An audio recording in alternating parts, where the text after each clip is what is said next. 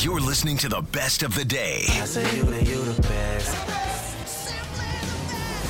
Halford and Brough.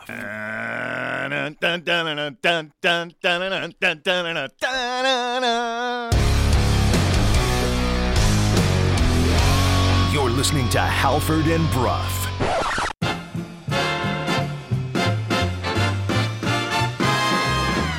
And the Kansas City Chiefs have won Super Bowl 57. It's the greatest feeling in the world, being on top of the mountain. And we're gonna celebrate this right here, baby. We're gonna celebrate this the right way. What does the moment mean to you, Andy? It means a lot. I could kiss you right now, but I'm not going to do that. Good morning, Vancouver. 6:01 on a Monday. Happy Monday, everybody. Happy Super Bowl hangover day, everybody. It is Halford. It is Brough. It is Sportsnet 650.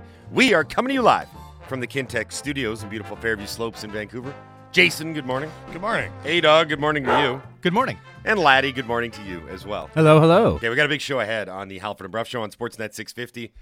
When we booked this show, Andy said, 2 footballs? Yes, 2 football guests. Not one, Andy. 2 footballs? 2 footballs. It was the most adorable thing for a person that works in sports for a living. 2 footballs today. Yes, Andy, the Super Bowl is quite popular these days. We're going to talk to not one, but 2 football guys. Wow.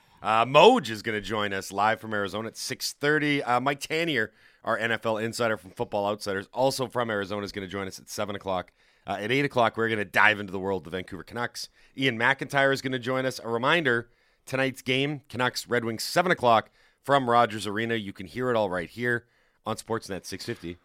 That's an early wake-up for Moj after the Super Bowl. I was going to say, when I saw that you had booked one of the footballs, and it was Moj, the It's oblong 6:30 person in the himself. morning. Yeah, It's 7:30 there, but yeah, still very early. Can we stop calling them the football? Yeah.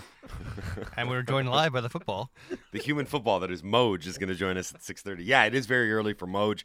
I'm sure He probably hasn't slept yet, though. Yeah, I'm Let's sure. be honest. And I'm sure he's even really better. Yeah, I'm sure he's really excited to do the hit. I'm sure he's going to be full of energy. So again, Moj at 6:30, Tanier at 7, IMAC at 8.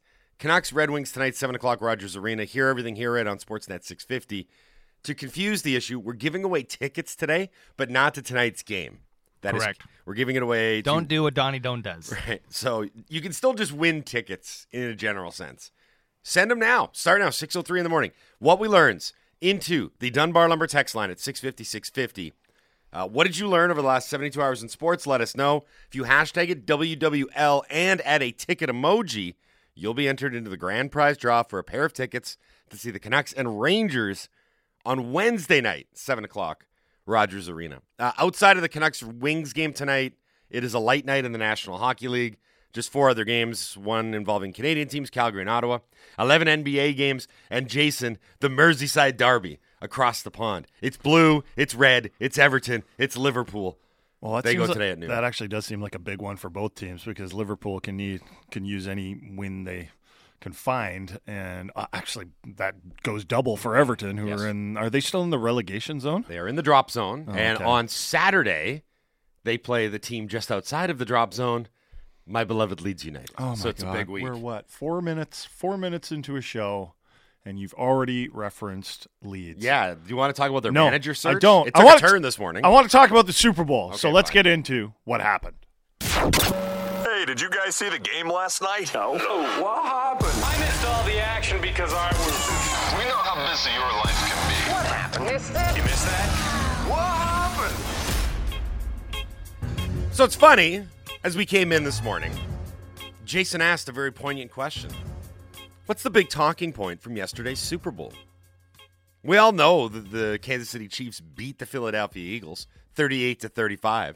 The Chiefs' second Super Bowl in the last 4 seasons. But what was the big talking point?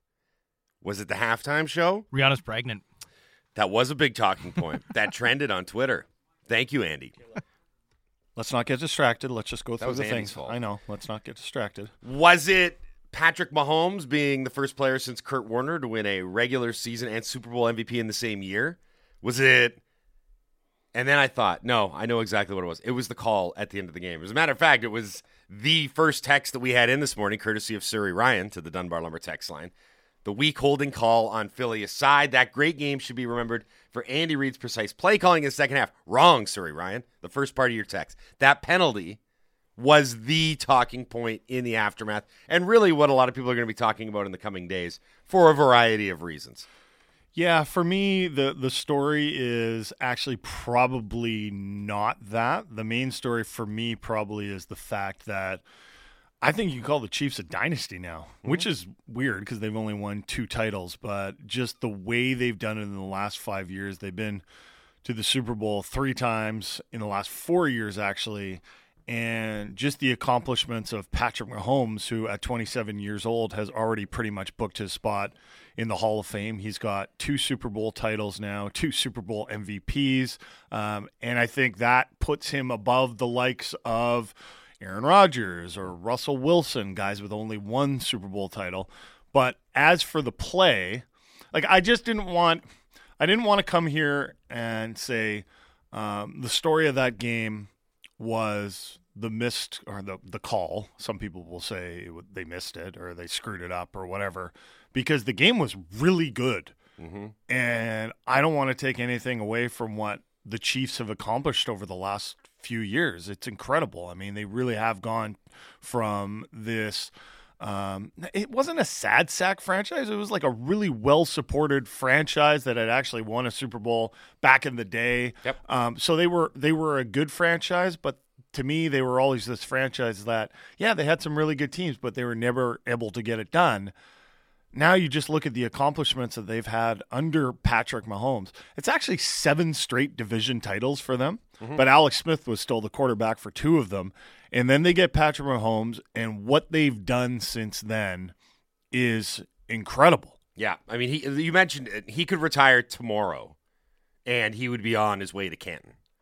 That's how much he's put together at 27 years old. Think about if he plays till he's 45 like Brady. Mm-hmm. He's going to have about 20 Super Bowls. So 5 years he's been the starting quarterback in Kansas City. Over that time, 5 straight AFC championships, 5 straight division titles. So they don't lose the AFC West and they don't go anywhere short of the AFC title game every year that he starts. They win 12 games all 5 of his years in charge. 5 straight Pro Bowls, 2 Super Bowl wins, 2 Super Bowl MVPs, 2 NFL MVPs. Incredible. That's in 5 years. Yeah. Like, I understand Tom Brady's extended length of greatness is going to put him in a class all unto himself, but I'm not sure you've seen a better 5-year window from a starting quarterback. Even when Roethlisberger won, he was the young guy that won a couple Super Bowls early. But he wasn't doing like the league MVP, the Super Bowl MVP. He's like the like fact that. that I think it was 99 when Kurt Warner won regular season MVP and Super Bowl MVP. So it's a long time since that even happened. And for Mahomes to go out and do it the way they did on the ankle as well, which I'm not going to lie, it's 24-14 at halftime. Mahomes comes limping off the field, and I'm thinking, okay, that's a problem for the Chiefs. And if you followed along live betting at all, you could actually get the Chiefs at some really nice numbers at halftime. You could have got in at about plus 6.5, which is what I got them at. And the money line had spiked too, because I think a lot of people were wondering, okay, is this vaunted Philly pass rush that we've heard so much about finally gotten to Mahomes, and is that going to be the story of the second half? That he's a little bit hobbled and that they're all going to get after him. The amazing thing about that is that not only did he get over the ankle, but they figured out the Eagles completely in the second half. Kansas City scored on every single drive in the second half. The same way they figured out the 49ers very similar 4 years ago. There was similar storylines. Now, Tyler texts in and says, but the call was the story of the game. You can't deny it. Yeah, it's the story that you can debate afterwards, for sure, in typical sports talk radio style. I thought it was soft. But Bradbury himself said, yeah, it was a hold. I was just hoping he'd let it slide. And what he maybe didn't say is, like, they're letting everything else slide. Well, including the footing out there. That was bad. Okay, but hold on a sec. For me, I had no dog in this fight. Like, no horse in the race. If the Chiefs had won, I'd been fine. If the Eagles would have won, I'd been fine. What I wanted and what I felt ripped off by with the call was that the ending sucked. In a 38-35 game where the teams have gone back and forth trading scores. The reason I have a major problem with the penalty. 1, it was the only defensive holding or pass interference penalty of the entire game. So when Bradbury says... maybe it was the only one they saw. There's defensive holding or defensive pass interference on almost every time a quarterback drops back. Honestly, you could make a call almost anytime. If that's the standard, then there's no way that they went 3 3/4 of a football game without having something similar to that. So that's a problem because you're saying, well, wait a minute. If that's a penalty. He ran a nice route, though. I mean, seriously, though. Maybe the refs were like, wow, that was like, I mean, he had that whip route where he was going one way and then, nope, he's going the other way. Oh, I don't right? doubt. And it looked like the referees were probably like, man, if holding wasn't there, that might have been a touchdown. I don't doubt that it was a hold. I don't doubt it because the referee crew came out in the aftermath and were pretty clear-cut about it. James Bradbury, the DB for the Eagles, came out afterwards and said the same thing. All I'm saying is, in a game of that magnitude, and let's be honest here, every officiating crew across every single sport utilizes game management. We like to think that they don't, but they absolutely do. Like to suggest, we were talking about, the NHL critics always say, just call the rule book as it's laid out. That's great in this sort of like Pollyanna unicorn world that you live in. Like it doesn't work like that. Sometimes a standard is set at the beginning of the game. Right. And we've seen it in the NHL all the time. If you want to clamp down, and God, we've heard referees caught on hot mics about this. Sometimes they just call a penalty to settle things down. Well, let's imagine it if they didn't call it. The Chiefs would have been forced to kick a field goal with 1 minute and 50 seconds left? The math on it would have been that the Eagles would have been down 3 and they would have had the ball left with roughly 50 seconds on the clock. 50 seconds. They'll have been able to run the clock a little bit. Right. Okay. Because they would have had an additional down. So you're looking. No. It was third down. Yeah, they would have ran whatever was off the clock on 4th, I guess. I wonder how they would have done that though. Yeah. Anyway, one of the articles I was reading in the aftermath basically said it went from being the Eagles getting the ball down 3 with 4 seconds left to the Eagles getting the ball down 3 with about 50 left. That would have been the difference. Okay. Had they marched. I mean, I would have liked to see that. Well, that's the thing. In a one-score game where it's gone back and forth, you talk about game management and officials. That penalty at that moment was so much more punitive to the Eagles than it was beneficial. Like, yes, the Chiefs got to run down the clock and bring a chip field goal even closer. Mm-hmm. But the Eagles had no chance in the aftermath to try and have something to come back with. Like 45 to 50 seconds with the way Hurts was playing, who, by the way, that might be one of the best quarterback performances we've seen in a losing effort in Super Bowl history. I know what you're saying, but that fumble when he didn't take care of the ball. You can make the argument that was the biggest play.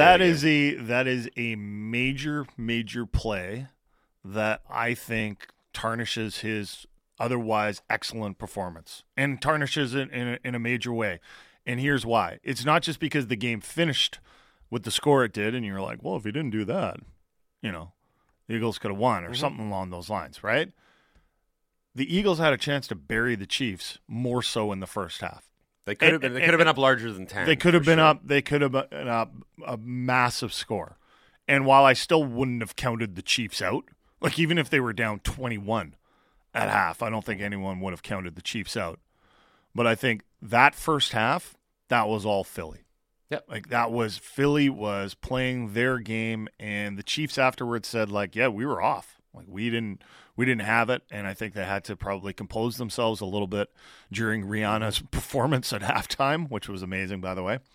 And like if he hadn't had that, things could have been different. So you can sit there and say, like, statistically, you look at his stats and that, like, yeah, he was great. He was awesome. He was terrific, but he made a major mistake. Jalen Hurts set like 4 Super Bowl records yesterday, right? So he had the most combined points by a single player, total touchdowns in the now he's in with Steve Young and Joe Montana, most rushing yards by a quarterback, most rushing touchdowns by a quarterback. Hell, most rushing touchdowns by a player, period. It's him and Terrell Davis now with 3. Like, it was a bona fide stud performance. The issue was he made one mistake and Mahomes made none. Yeah. Like, that was the other thing about this, is that if you're looking at it from a Philly perspective, they came in with this vaunted defense that was, I mean, look at how, like, thoroughly they dominated the 49ers in the NFC Championship. It was all about getting to the quarterback and forcing turnovers. Getting to the many quarterbacks that San Francisco played. Right, when they had Christian McCaffrey back there, they got to him. They got to all of them. But it didn't happen yesterday. And they're going to look back on the Hurts fumble with regret. They're going to look back on the inability, especially in the second half, to get after Mahomes. And then they're going to look at the one penalty, the one costly penalty. So, I mean, it's so cliche to say like game of inches and all that nonsense. But there was really like 3 defining moments for the Eagles in an otherwise really good performance. They went to the Super Bowl and put up 35 points. Like, it was a great game. And I think that's why the ending is kind of... It's a dud, but it's also like, it just left you wanting more. It's like you get this great game, it's back and forth, and then all of a sudden it ends with the Chiefs, kneeling their way to the one, and then a chip shot field goal that you knew Butker wasn't going to miss. I was kind of hoping he'd miss it. Well, so was I. Well, I thought maybe the footing. I thought, man, like the grass is terrible in Arizona. That was a big story. By the way, can you imagine? By the way, I for 1 second put myself in the shoes of Butker when he had that kick, and do you think this thought ever entered his mind? With a shank? I cannot miss this. Like, if you miss this of all kicks, like, this is a chip shot. You don't get many easier kicks as a kicker in the NFL anymore, right? Because even the conversions are tougher than that one was. That was the easiest kick he had maybe all season. It was from the one. I mean, he nailed it, right? He didn't look nervous or anything like that, but he had missed a field goal earlier in the game that went off the crossbar or the post or whatever you want to call it.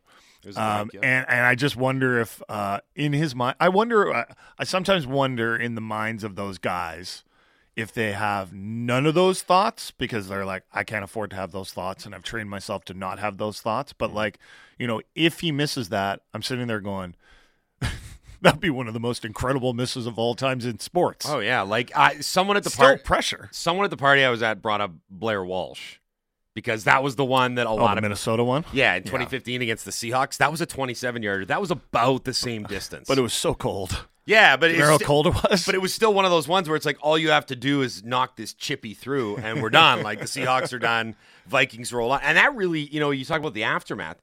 That really derailed Walsh's career.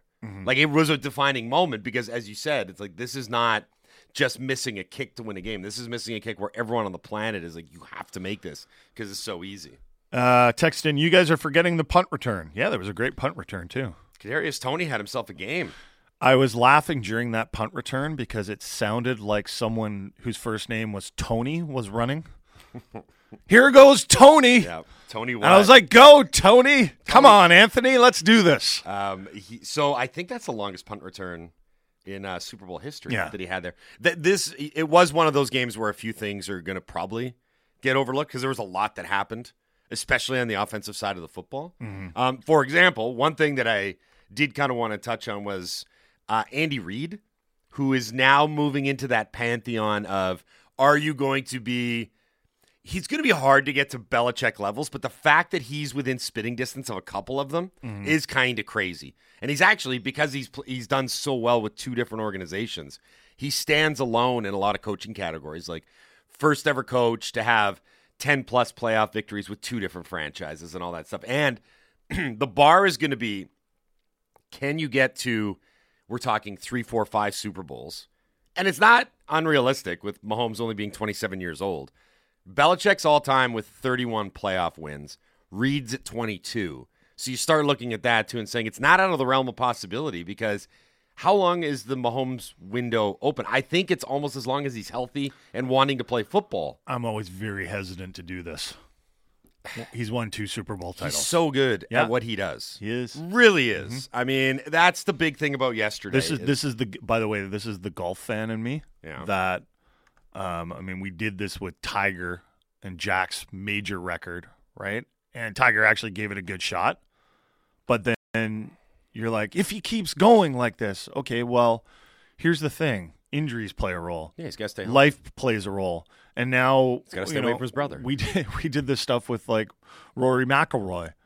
And like Rory hasn't won a major now and ever because there's so many good players out there, right? Like think yeah, he's amazing. I mean, at 27 years old, but we were also talking about heading into this Super Bowl. If the Chiefs lose this one, are the Chiefs now like the Atlanta Braves of the NFL in that they're this team that, you know, that has all the success in the regular season and also in the playoffs, but only got over the hump once, right? No, it is very, very, very difficult to win the Super Bowl. And the reason that's why the Tom Brady numbers and the Bill Belichick numbers are so impressive and frankly insane, the amount of success that those two had together. And then Brady, just for good measure, went and won one more. Yeah, so that's really interesting because the Brady-Belichick, that's the dynasty. We've talked about this before. The head coach and the quarterback dynasty is kind of, it's the modern NFL. It's the spine. It's the center. It's the core group, whatever you want to call it. It's quarterback and it's head coach. And Brady and Belichick, because remember how many times the Patriots reinvented themselves with different personnel, with Brady and Belichick remaining the constants. Like, remember Randy Moss came in and got all the way to a Super Bowl with them. And then they became a more tight end dependent team when they had Gronkowski and Aaron Hernandez. And then they had Wes Welker, and they're like, we need a new Wes Welker. So they got Julian Edelman. Like, they just went through these reinventions. Because remember, this is a Chiefs team that traded away one of the top 5 wide receivers in football, in Tyreek Hill, and just found different ways to bring guys in, right? So the challenge is going to be what happens when like Travis Kelce stops becoming an elite tight end? Do you have a replacement there? Can you continue to find guys like Kadarius Toney and Juju Smith-Schuster and all these guys where you're just bringing them in and you say, hey, come here. You got a chance to win a title like some of these guys have, and you get a chance to catch passes from Patrick Mahomes, because that would be the signature of this thing. Like, again, 10-point deficit at halftime, and it's like it wasn't even a problem. Really, they came out in the second half, and as I mentioned earlier, scored on every single possession. Every time they got the ball in the second half, they scored. Against a pretty decent defense. Yeah. The Canucks lost Saturday morning in Detroit, Saturday morning our time, and then they practiced yesterday in Vancouver. They host the Detroit Red Wings tonight at Rogers Arena in a rematch of sort. Saturday morning, I don't know how many people actually woke up and watched the game. It was an early 2-0 deficit for the Canucks as the first 2 Detroit shots beat Spencer Martin, who is really struggling right now. Yeah. You actually don't see NHL goalies struggle this badly, but Thatcher Demko is still hurt, and the other guy is Colin Delia. So it's not like there's a huge upgrade to be had for Spencer Martin. The score effects on Saturday did kick in, and the Canucks at the end of the day, you looked at the box score, you looked at the shots on goal, and you were like, nah, they played fine. But it's getting hard to judge this team with the goaltending they're getting. Yep. Right? It's getting hard to judge what Rick Tocchet is doing. I mean, I think eye test, you're looking at it and going, yeah, they look a little better defensively. But then you look at the scores, and you're like, well, the scores are similar. Yeah, the goaltending is just so bad. I mean, it's been bad all season. Even with Thatcher Demko early in the season, the goaltending was not good.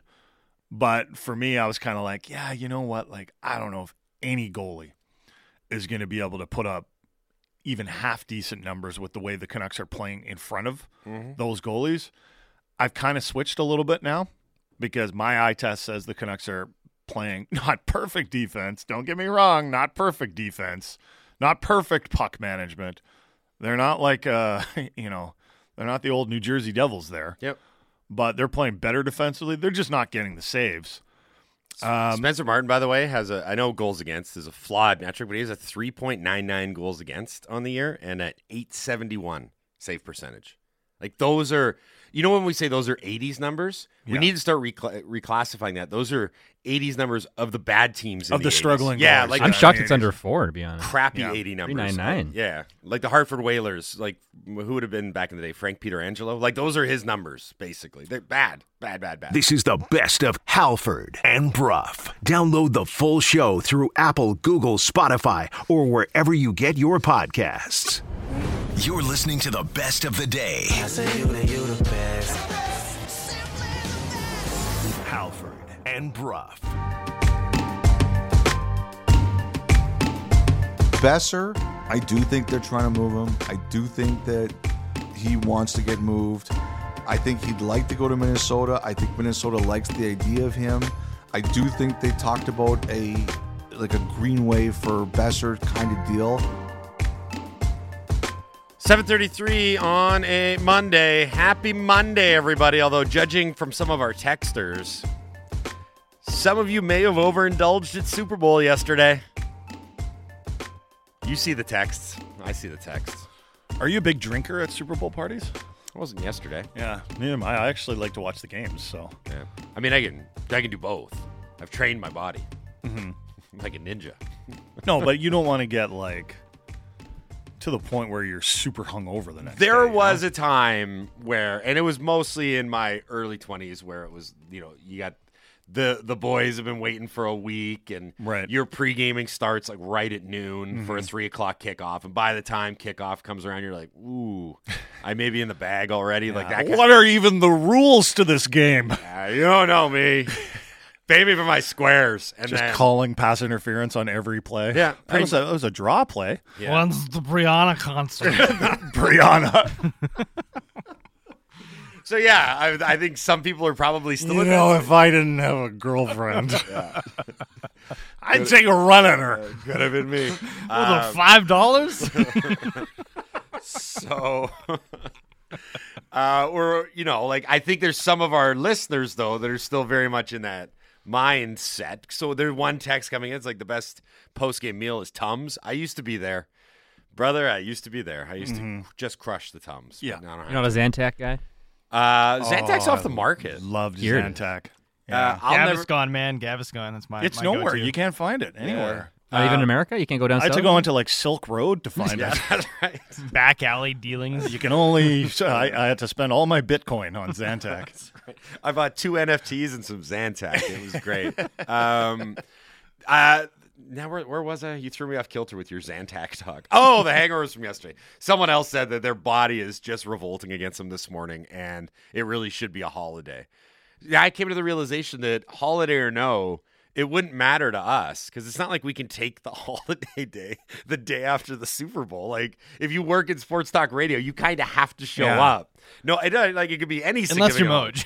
Unless you're Moj, right? Unless you're Moj, unless you're at the Super Bowl, in which case you don't have to show up. Let's get into some Elliot Friedman audio because the most recent 32 Thoughts podcast, that the kids say it dropped. Word. It is dropped. And there is a Canucks section. The Canucks are no longer front and center anymore. In the Back East News, Drama in the Desert is actually the title for this one. Oh, right. So the desert is the headline. Okay, but that's a play on the Super Bowl being in the desert, and then there was also a Jacob Chychrun situation, which we can get into. Also, we kind of mentioned this already, but here's what Friedge had to say on a couple of Canucks that are in the headlines in terms of the trade deadline, which is coming up on March 3rd. Luke Schenn and Brock Besser. I have heard the Schenn one could happen at any time. The way he plays, he risks getting hurt because he plays a tough game. Yeah. And I heard that when he missed the game this week, things kind of accelerated. People were saying, okay, we better get him because we don't want him getting hurt there. And I think Vancouver's we don't need him getting hurt here. I do think that this accelerated. It's one of those really tough things because I had people say to me yesterday, they think it's really close. But then other people remind you, it's not done until it's done. I think Calgary's there. I think Boston's there. I think Toronto's been there. I have a sneaking suspicion. And again, it's just a suspicion because I think Dubas is trying to do everything he can to confuse people as to what he's up to, including nosy reporters. Just the intel is saying he's looking at a forward first. Again, I could be proven to be totally wrong about this. But on Saturday afternoon, when I was prepping for the show, that's kind of where I thought they were. And maybe it changes, and maybe that's wrong. We'll see. I think that's what Toronto's thinking. So I think a player like Schenn has kind of been pushed to the background for then. I was asking everybody I spoke to on Saturday, who's the next player to move? And this was before Arizona sent out that tweet. Most people said Schenn. They thought that Schenn was the next guy to go. we'll see where this ends up. Now, the other thing here, too, is it's been reported now Schen's wife is due to give birth right around the deadline. And I do think Vancouver is trying to take that into consideration. So that adds another layer to this. That's good. But he's the guy I think everyone's looking at. Besser, I do think they're trying to move him. I do think that he wants to get moved. As I told you on Friday, I think this Minnesota thing is too complicated. I think he'd like to go to Minnesota. I think Minnesota likes the idea of him. I do think they talked about a Greenway for Besser kind of deal. I just don't think it's going to work. The one thing about Besser is I had heard that Vancouver kind of thought that Meyer would go first and then Besser would go. But I had another GM tell me, don't ride that with next month's mortgage payment, because there are teams out there that know they're not getting Meyer who will look at Besser. So the hard thing for me to figure out is Besser an acquisition for a team that wants to load up for the playoffs, or is this more of a, hey, we've got a distressed asset here, maybe we can find some value in this player? Like, what kind of a deal is it? Because sounds like it's teetering back and forth between both, if we're being honest. Because from a Canucks perspective, I kind of think maybe this is just easier to deal with in the offseason. This is a sizable cap hit we're talking about. Brock Besser has 2 years after this year left on his contract with a cap hit of $6.65 million. That is a big chunk of change. Now, with Minnesota, there have been people that have suggested, well, just trade him for Dumba in Minnesota, and Dumba's cap hit is $6 million, so you can do that. But then Mike and I kind of were like, yeah, but they use Dumba a lot. Like, he plays over 20 minutes a night in Minnesota, and even if he has been a healthy scratch, or maybe if his play isn't great, like, then they would have to replace whatever he was bringing in terms of ice time. Yeah. As for Luke Schenn, we've all heard the news that his wife is expecting, and they just want some stability. They want to know where she's going to deliver. Yeah. I know there are rules about or recommendations about how long you can fly on a plane. I don't know. Was it 8 months or something like that? I don't know. I don't know. I didn't research this part. I don't know. I've never been pregnant before. I mean, still fingers crossed. But science is incredible these days. The Canucks, they made a movie about that with Arnold Schwarzenegger. Wasn't it's not very a good. baby. It's not a tumor. So the Canucks play. Those are different movies. Completely. Just turn your mic off for a sec. The Canucks play Detroit tonight, the Rangers Wednesday, giving away tickets, and then Saturday they've got a home game against the Philadelphia Flyers. So I assume that, like what Friedge is reporting, that this Luke Schenn deal could go down at any point.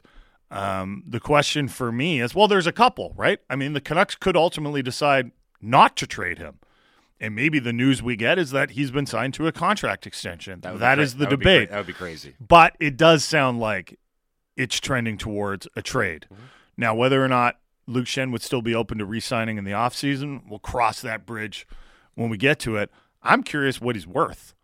On the trade market. I think I'm going to be disappointed with anything less than a second-round draft pick. Second-round draft pick is where I'm pegging my expectations. Yeah, I guess you could try and mine someone's organizational prospect pool and get an actual tangible player in return, a young one that hasn't made it to the NHL yet. But I think the understanding is that Schenn has played himself and elevated his worth to the point where you're going to get something good in return for him, especially at the deadline.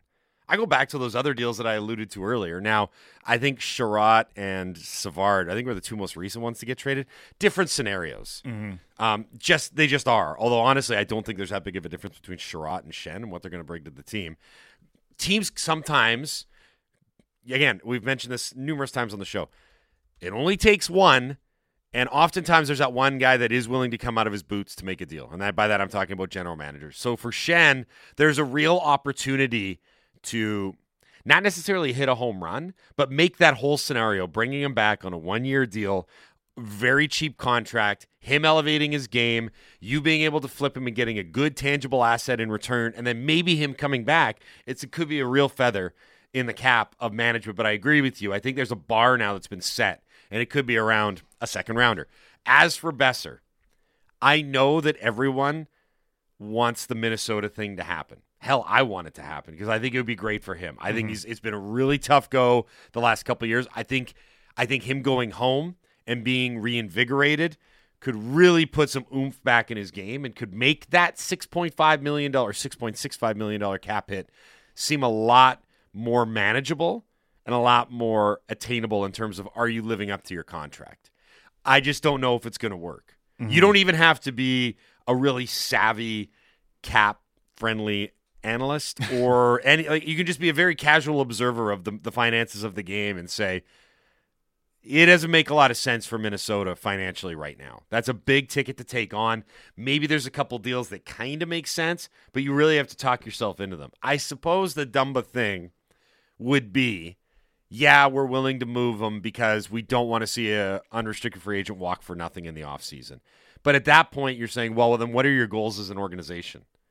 Because trading Dumba doesn't really make you better in the immediacy, and this is very much a team that wants to be in the playoffs. Well, I just wonder if they might be telling the Canucks, the Wild, hey, just give us the time up until the trade deadline because we don't know what we are right now. Sure.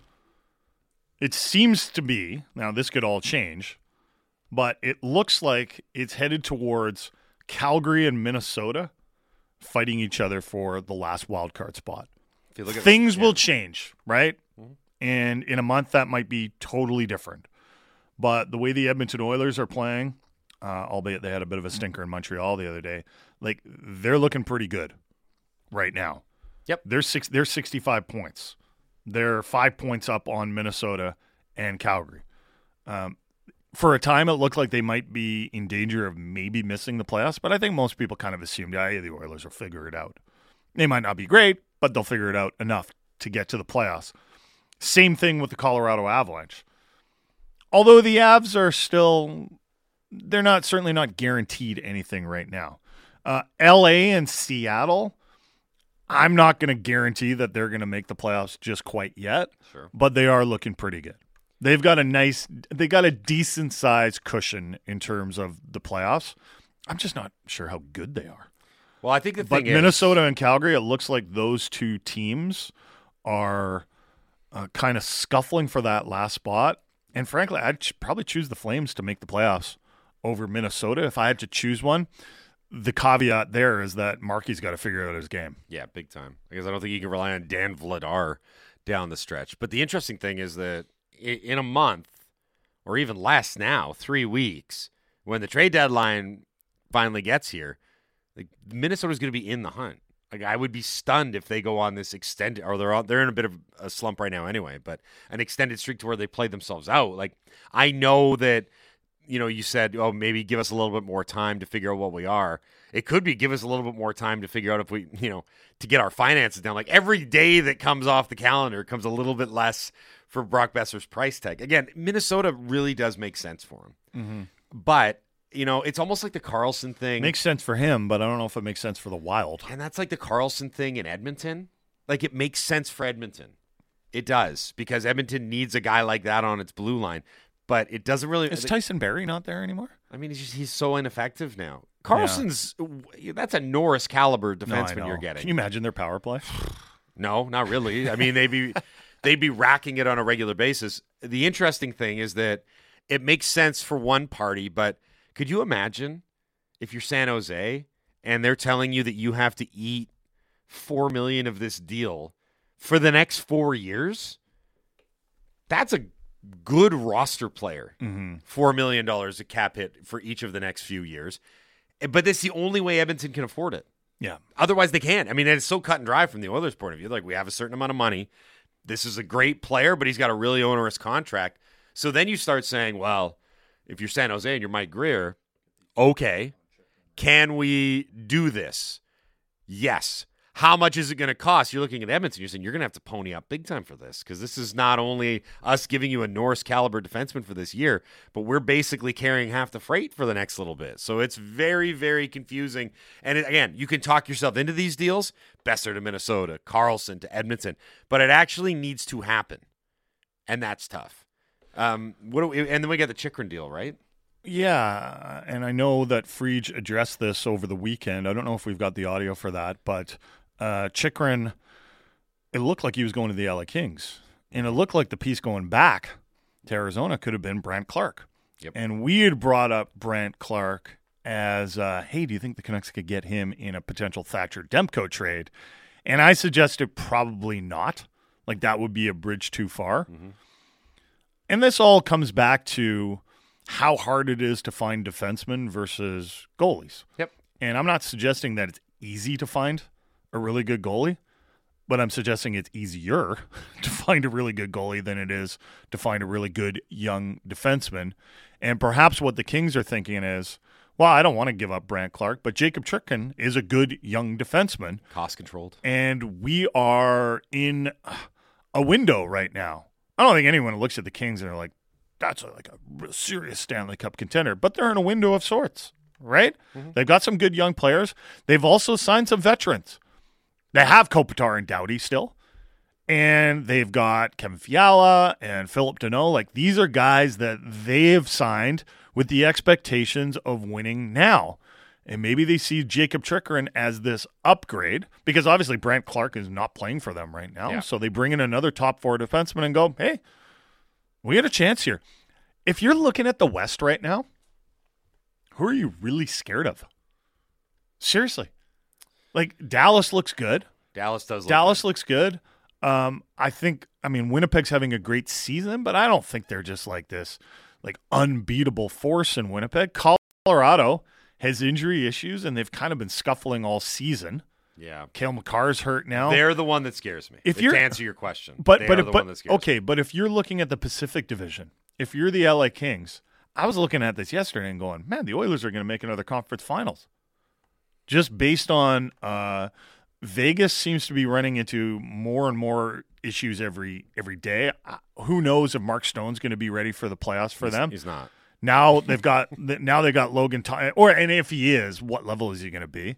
Now their goaltender Logan Thompson has an injury, and he's week to week, and it doesn't sound like he's going to be back anytime soon. The interesting thing with Vegas, for me, if I'm the Oilers, I'm like, expectations are a rematch in the conference final, probably with Colorado, but maybe it's going to be with Dallas. Right now, I would actually put Vegas more likely than Edmonton, because they've got the organizational mandate. Like, if Stone's on LTIR until the playoffs, because, by the way, this is exactly what Colorado's doing with Landeskog as well. It gives you that flexibility to go out and be super aggressive. And who's been the most aggressive team over the last 3 or 4 years? Like, it's been Vegas. Like, anytime someone comes up and available, Vegas is at the forefront. Could they come out of their shoes to try and do something? Yeah, they've got that organizational philosophy where it's, if there's a big prize available, that they'll go out and get it. Right? You mentioned Thompson being out, too. They do have a nice backup option in Aiden Hill, who is an NHL goaltender. So yes, he is an NHL goaltender. Yeah, I wouldn't. Well, there's certain teams that we follow here, Mike, that don't have one NHL goaltender on their roster. There's so a difference between they have two in Vegas, is what my point is. What did you guys make of the Tyler Myers to Toronto? Not much. I mean, I guess it's I was there. shocked by that. Boudreau, so Bruce Boudreau made his debut on NHL Network last week. He's now an analyst. He's back on our side of the table. And he mentioned it during one of his hits where they were talking about what he remembered from his time with Myers. I tried to find the audio, but I couldn't track it down. So I'll paraphrase. Basically, was very complimentary of Myers' game. Said that he thought Toronto would be a great fit. He acknowledged the contract potentially being an issue. And then, rather cleverly, alluded to the fact that there's history there with the two teams making deals with the Travis Dermott trade earlier. So I'm like, oh, good job, Bruce. Good analysis there. But I don't know. For me, the big story here is the bonus that Tyler Myers is due for next season. It's a $5 million bonus. So his actual salary next year, after that bonus is paid, is just $1 million. So, financially speaking, what are the Canucks thinking here? Because if as a fan, you would hope that the Canucks would sit there and go, okay, we'll pay the bonus, pay the $5 million, and then in theory, you should be able to get more for Tyler Myers after that bonus is paid, because there will be some teams in the offseason that'll be like, wow, like $1 million defenseman that can play. Yeah. Right? And that's not cap hit. His cap hit would still be $6 million. But then if you're the Canucks, you're probably like, I don't want to pay him that bonus. No. I want to trade him before that bonus is due. I think right now, looking at the deadline and looking at the major surgery that Jim Rutherford is hoping to conduct on this team, I think, to be honest, if you want to like power rank the likelihoods, I actually think that conceptually moving Myers is going to be easier than moving Besser, because I think there's more inherent value in what Myers would bring to a team on the way to the playoffs. Right now, yeah. For all of his flaws as a player, he's still, except those flaws, he's still 6'7", and he would be more valuable in a playoff type situation where they won't call as many penalties. That'll be nice for him on a personal level. I mean, the turnovers would have to be limited. You could talk yourself into it. You say, on a team with more structure, he's not going to be quite as chaotic as he was in Vancouver. Yep. I still think it's going to be a tough thing for the Canucks to do. And you bring in the same questions that you have with Brock Besser. Would the Canucks have to retain salary in order to move him out? And then, by the way, there's also the question of, and not that I'm against moving Tyler Myers, don't get me wrong here. Who are you going to replace him with?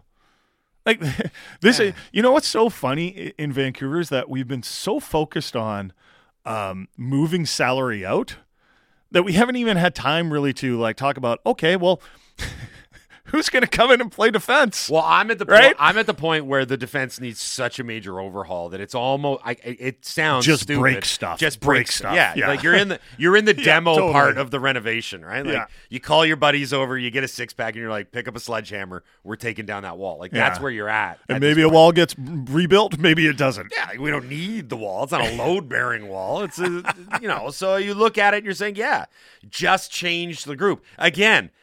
I openly had a conversation this morning where I suggested that the penalty kill could dip below 60% on the season. I'm behind it. The push for 60. That, to me, is just blow it all up territory. Like, you're so historically bad, it doesn't necessarily matter what the new pieces look like. You just need to get rid of the current ones. Mm-hmm. This is the best of Halford and Brough. Download the full show through Apple, Google, Spotify, or wherever you get your podcasts.